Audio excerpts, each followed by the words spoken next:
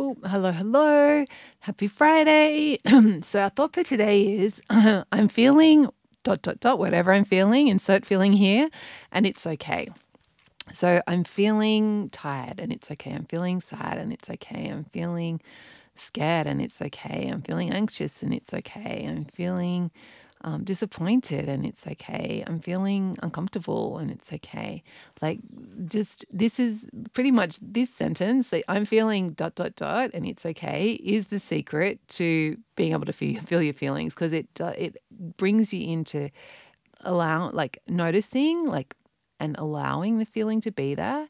And yeah, so that's if you remember, that your awareness and allowance are the two really key parts to feeling any feeling, and to handling negative emotion. And this little sentence does both those things. So awareness, I'm feeling, just naming the feeling, and it doesn't have to be, it can just be I'm feeling bad.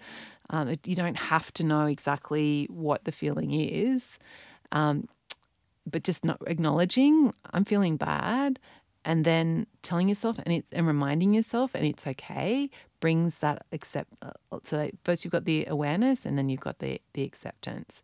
And this is really the secret to it. It's just those two feelings. And we've had this thought before for that reason, because that it really is, these are the exact thoughts that you have to bring you into awareness and acceptance.